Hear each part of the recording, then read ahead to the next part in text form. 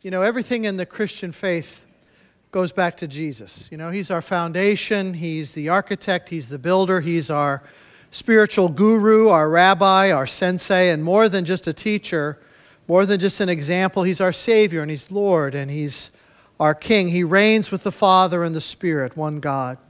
So everything we do and believe as Christians revolves around Him. He's the epicenter of our faith, and that's a core belief that we have as a congregation. That's why we talk about being Christ-centered. Everything starts with Jesus, and that's why, as Mike kind of referenced, studying what Jesus said as recorded in the Gospels is going to help us to know Him more intimately and more deeply. To know Him, not just to know about Jesus, but to know Him passionately and personally. We always start with Jesus. So listen to one simple but rather mind-blowing statement from Jesus to us as His disciples from the Gospel of John, chapter 15, verse 16. Jesus says, "You did not choose me, but I chose you, and I gave you this work to go and bear fruit that lasts." Pretty simple. If you're a Christian, Jesus has chosen you. You belong to Him, and guess what? Now He's got a job for you to do, to produce fruit in His name. The job of a Christian is to produce fruit. This deep connection that we have with Jesus is the starting point of living a fruitful life for Him. In love, He reaches out to us, He calls us, brings our lives in alignment with His, and then Christ wants us to intentionally participate with His work in the world. He chose you so that you could share His outward focus. He wants you to impact the lives of those around you and to actually participate in the birthing of new believers. That's the fruit He's looking for. It's people whose hearts have turned to Him. So Jesus had this outward focus, and He wants you to share that outward focus. So if your faith in Christ doesn't in some way push you outside yourself, then you somehow miss the point. Producing fruit is a high priority in Jesus' mind. And so how are we doing with that? How are we doing with sharing Jesus' focus on those outside, those far away from God, those lost sheep who really need to know the Good Shepherd? You know, what I hear from everybody, what's the word? Overwhelmed. I hear that over and overwhelmed, overscheduled, exhausted, frustrated, conflicted. We have so many good things to do, so many options, too many choices. I think that's why the Japanese organizing consultant Marie Kondo has become so popular. We are just drowning in our stuff. We need someone to tell us how to unclutter our physical space, which is a good thing if you want to bring stuff to our garage sale in a couple of weeks. But more than that, don't we need to learn how to unclutter our inner space, our souls, not just our exterior world, but isn't it our interior world? Isn't that really where it starts? Isn't our interior world kind of a jumbled up mess? Conflicting priorities, desires, all these unfulfilled promises we've made to Christ about finally getting our lives organized around Him. How do we simplify the way of Jesus? How do we bring our lives into alignment with the life and teachings of Jesus in a way that doesn't just crush us with guilt or lead to frustration? How do we bear fruit for Jesus just through the way that we live every day? If someone could show you how to do that, would you be interested? If someone could show you a simple, no-guilt way to bear fruit for Jesus, would you be interested in that? Because that's the focus of our Lenten series on sharing hope in this little book that we're using called Surprise the World by Michael Frost. In the book, he just outlines 5 simple habits for us modern Christians to help us bear fruit for Jesus. 5 habits, and this has caught fire in churches all around the world because we need these simple tools. And people are kind of stepping into this as a way of producing fruit for Christ. Simple habits that you do on a weekly basis to help your friends and neighbors and colleagues and others just kind of develop some curiosity about your faith and maybe begin a conversation about Jesus. And the book uses the little acrostic BELLS, B-E-L-L-S, to describe these 5 habits. If you can remember the word BELLS, you're halfway there. B stands for bless, then eat, listen, learn, and scent. Bless, eat, listen, learn, and scent. If you can remember BELLS, you're halfway there. What he describes with his 5 words, it's not a gimmick, it's not a program, it's not a fad that'll fade away, but it's a lifestyle that we can actually learn. a Christ-centered but outwardly focused lifestyle. Habits that at first will require some discipline and some effort, but eventually they'll just become the normal way that you live. And the first habit we're going to look at is the habit to bless. What does it mean to bless others? What does it mean to be a blessing? That's the first habit. As of this week, there are 106 million Instagram posts with the hashtag blessed. Can you believe that? 106 million. If you start to take a quick scroll through some of those hashtags, you'll see shiny new cars, fitness model selfies, friends celebrating birthdays, exotic plates of food, feet in the sand vacations, and parents drinking margaritas with kids nowhere in sight. Each one tagged blessed.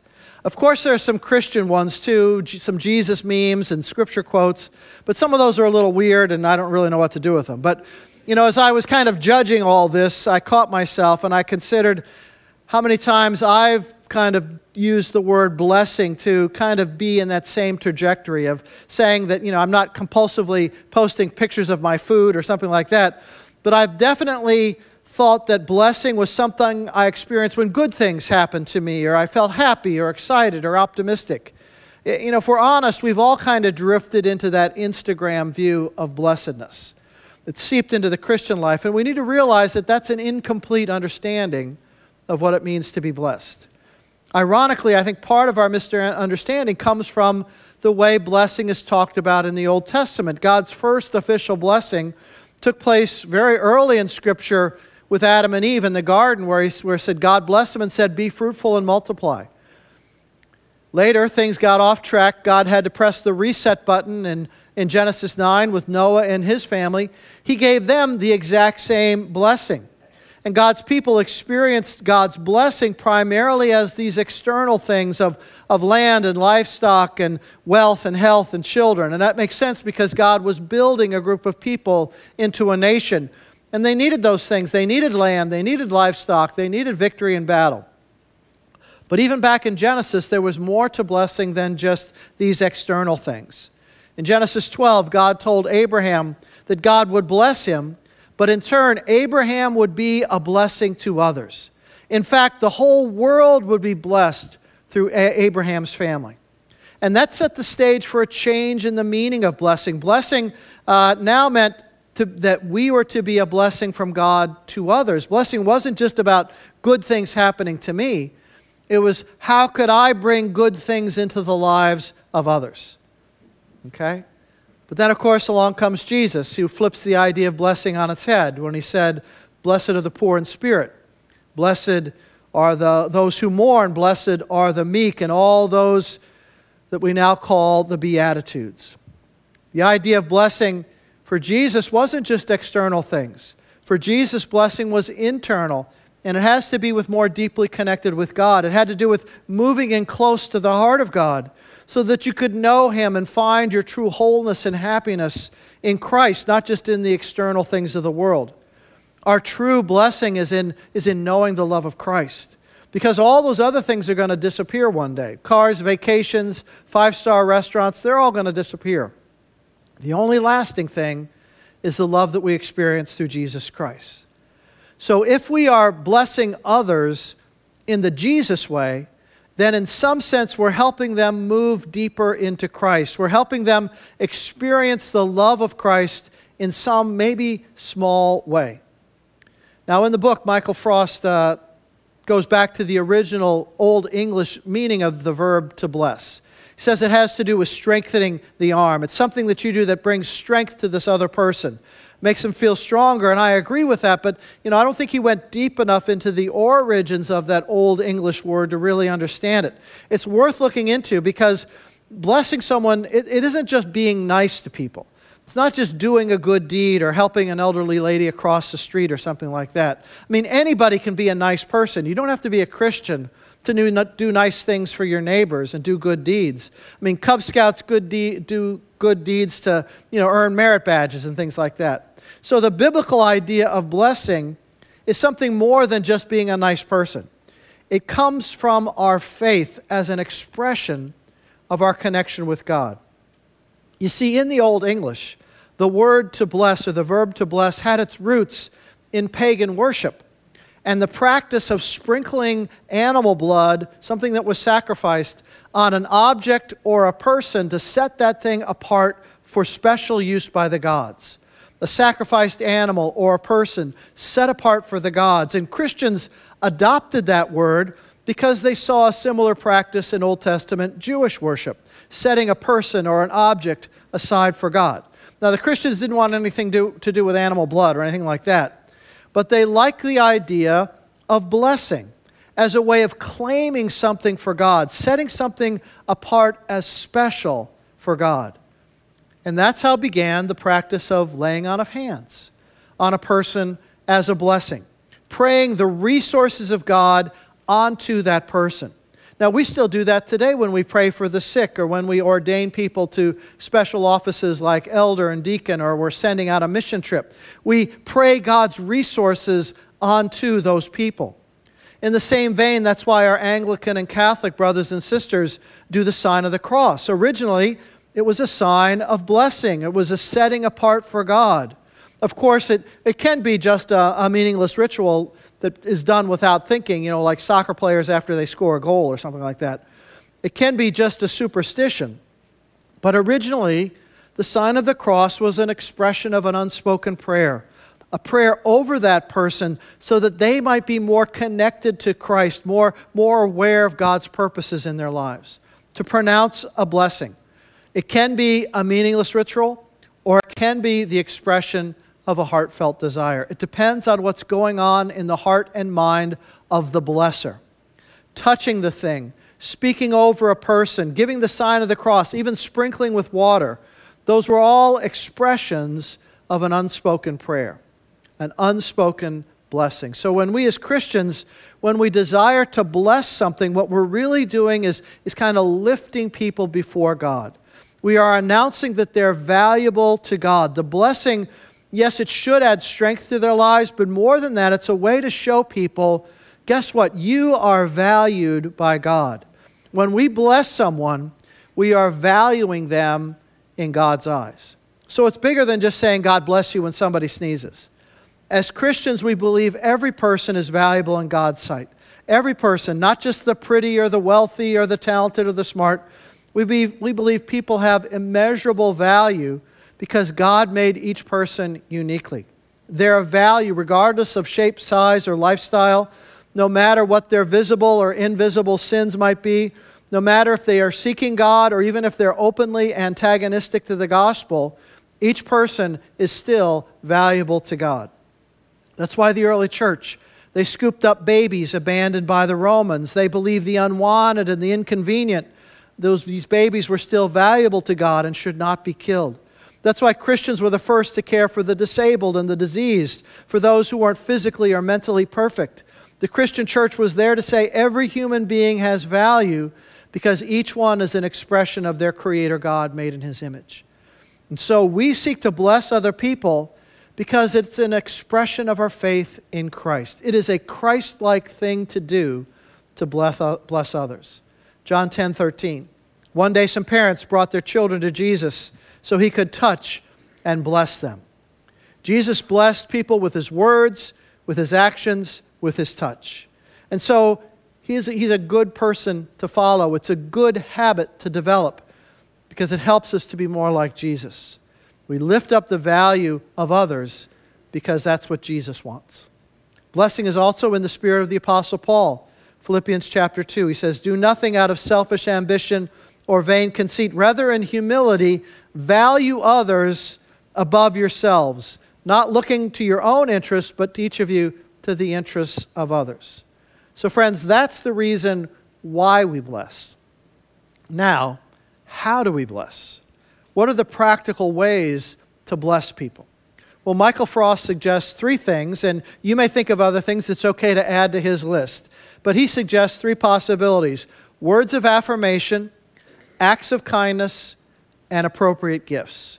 Words of affirmation, acts of kindness, and appropriate gifts. These are pretty self-explanatory. Words of affirmation simply means looking for positive things to say about people. Words that are encouraging and complimentary and uplifting. Many of us have read Gary Chapman's book, The 5 Love Languages, and this is the first of what he calls the love languages: encouraging, supportive, uplifting words. It lets the person know, first of all, that you've noticed them, and then secondly, you've taken the time to connect with them. Encouragement can be done verbally, something just as simple as saying, "Good job, I like the way you did that," or some way of just being positive with people. Humorist Mark Twain once said, "I can live for 2 months on a good compliment." And I think I'm the same way. A sincere, encouraging word goes a long way. It could be an email, or better yet, a handwritten note. Emails can be a little impersonal. We've kind of lost the tradition of actually writing out notes, but sending a note is a very powerful way to encourage people. Secondly, Frost says we can encourage people through acts of kindness. Some simple way that you do something unexpected that just helps another person. Something that makes their life a little easier. You lift the burden of their day just a little bit. Could be babysitting for an exhausted young couple so that they can have a night out together. Could be doing some yard work, a spring cleaning for an elderly neighbor. Could be making a meal for somebody who's going through a hospital or illness or something like that. Nothing spectacular. Nothing dramatic. Just simple acts of kindness because of your love for Christ and your desire simply to reflect that love to others. Nothing fancy, because you want it to become a habit. And so you just begin to develop the mindset of looking for ways to do something positive that can help a friend or colleague or family member. You start to notice more. Your radar is kind of up to see, here's an opportunity where I could bless them through an act of kindness. You turn your attention and your eyes get a little bit wider open to see the possibilities. And gifts. Gifts are a tricky one, because you don't want to create any kind of obligation on the part of the recipient. Giving gifts, especially in the workplace, you should be very cautious there, because that can be in the office, it's kind of rife with problems and potential misunderstandings. But in other situations, it could be a gift of food, it could be flowers, it could be a book, it could be anonymous financial assistance to somebody who is in need, or helping a family at Christmas or Thanksgiving. It should not be expensive, though, because if your goal is to develop this as a habit, if you're emptying out your bank account to bless other people, that's going to be a problem eventually. And so the idea of giving simple gifts actually is the hardest, because it requires the most creativity. Simple gifts that the other person will receive as a blessing. So encouraging words, kind deeds, simple gifts.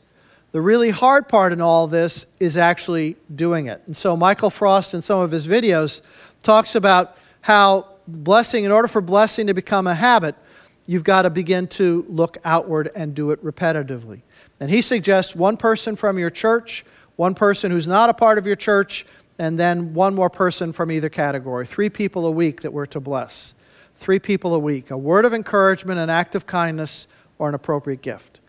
Actually, that sounds pretty easy, particularly if you drift over into just the encouraging words. You can pop out 3 encouraging people in a hurry, couldn't you?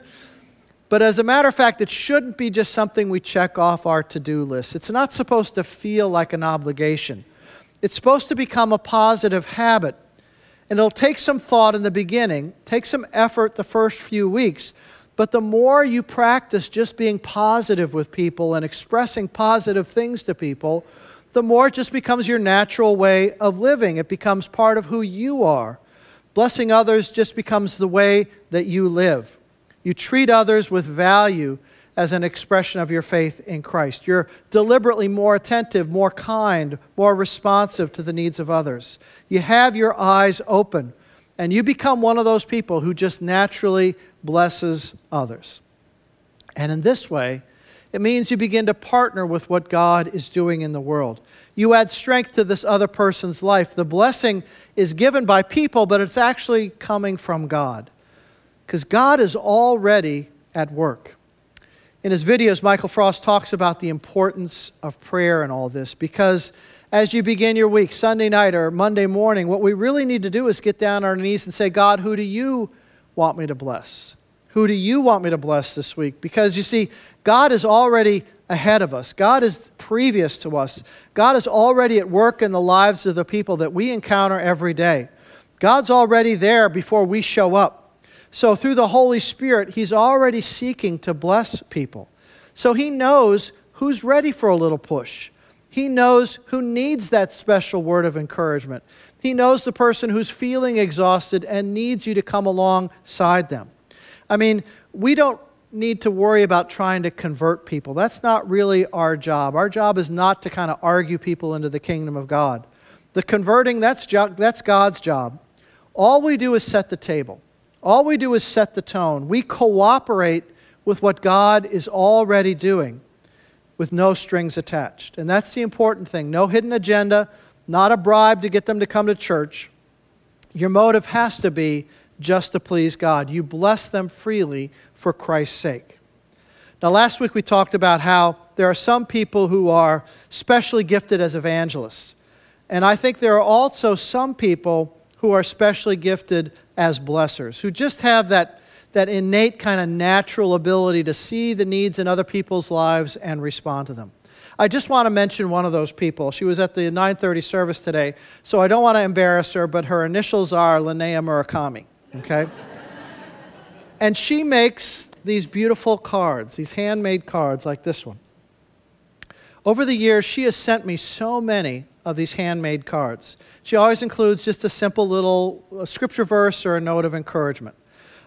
This one is from 2002. It's one of my favorites that she made for me.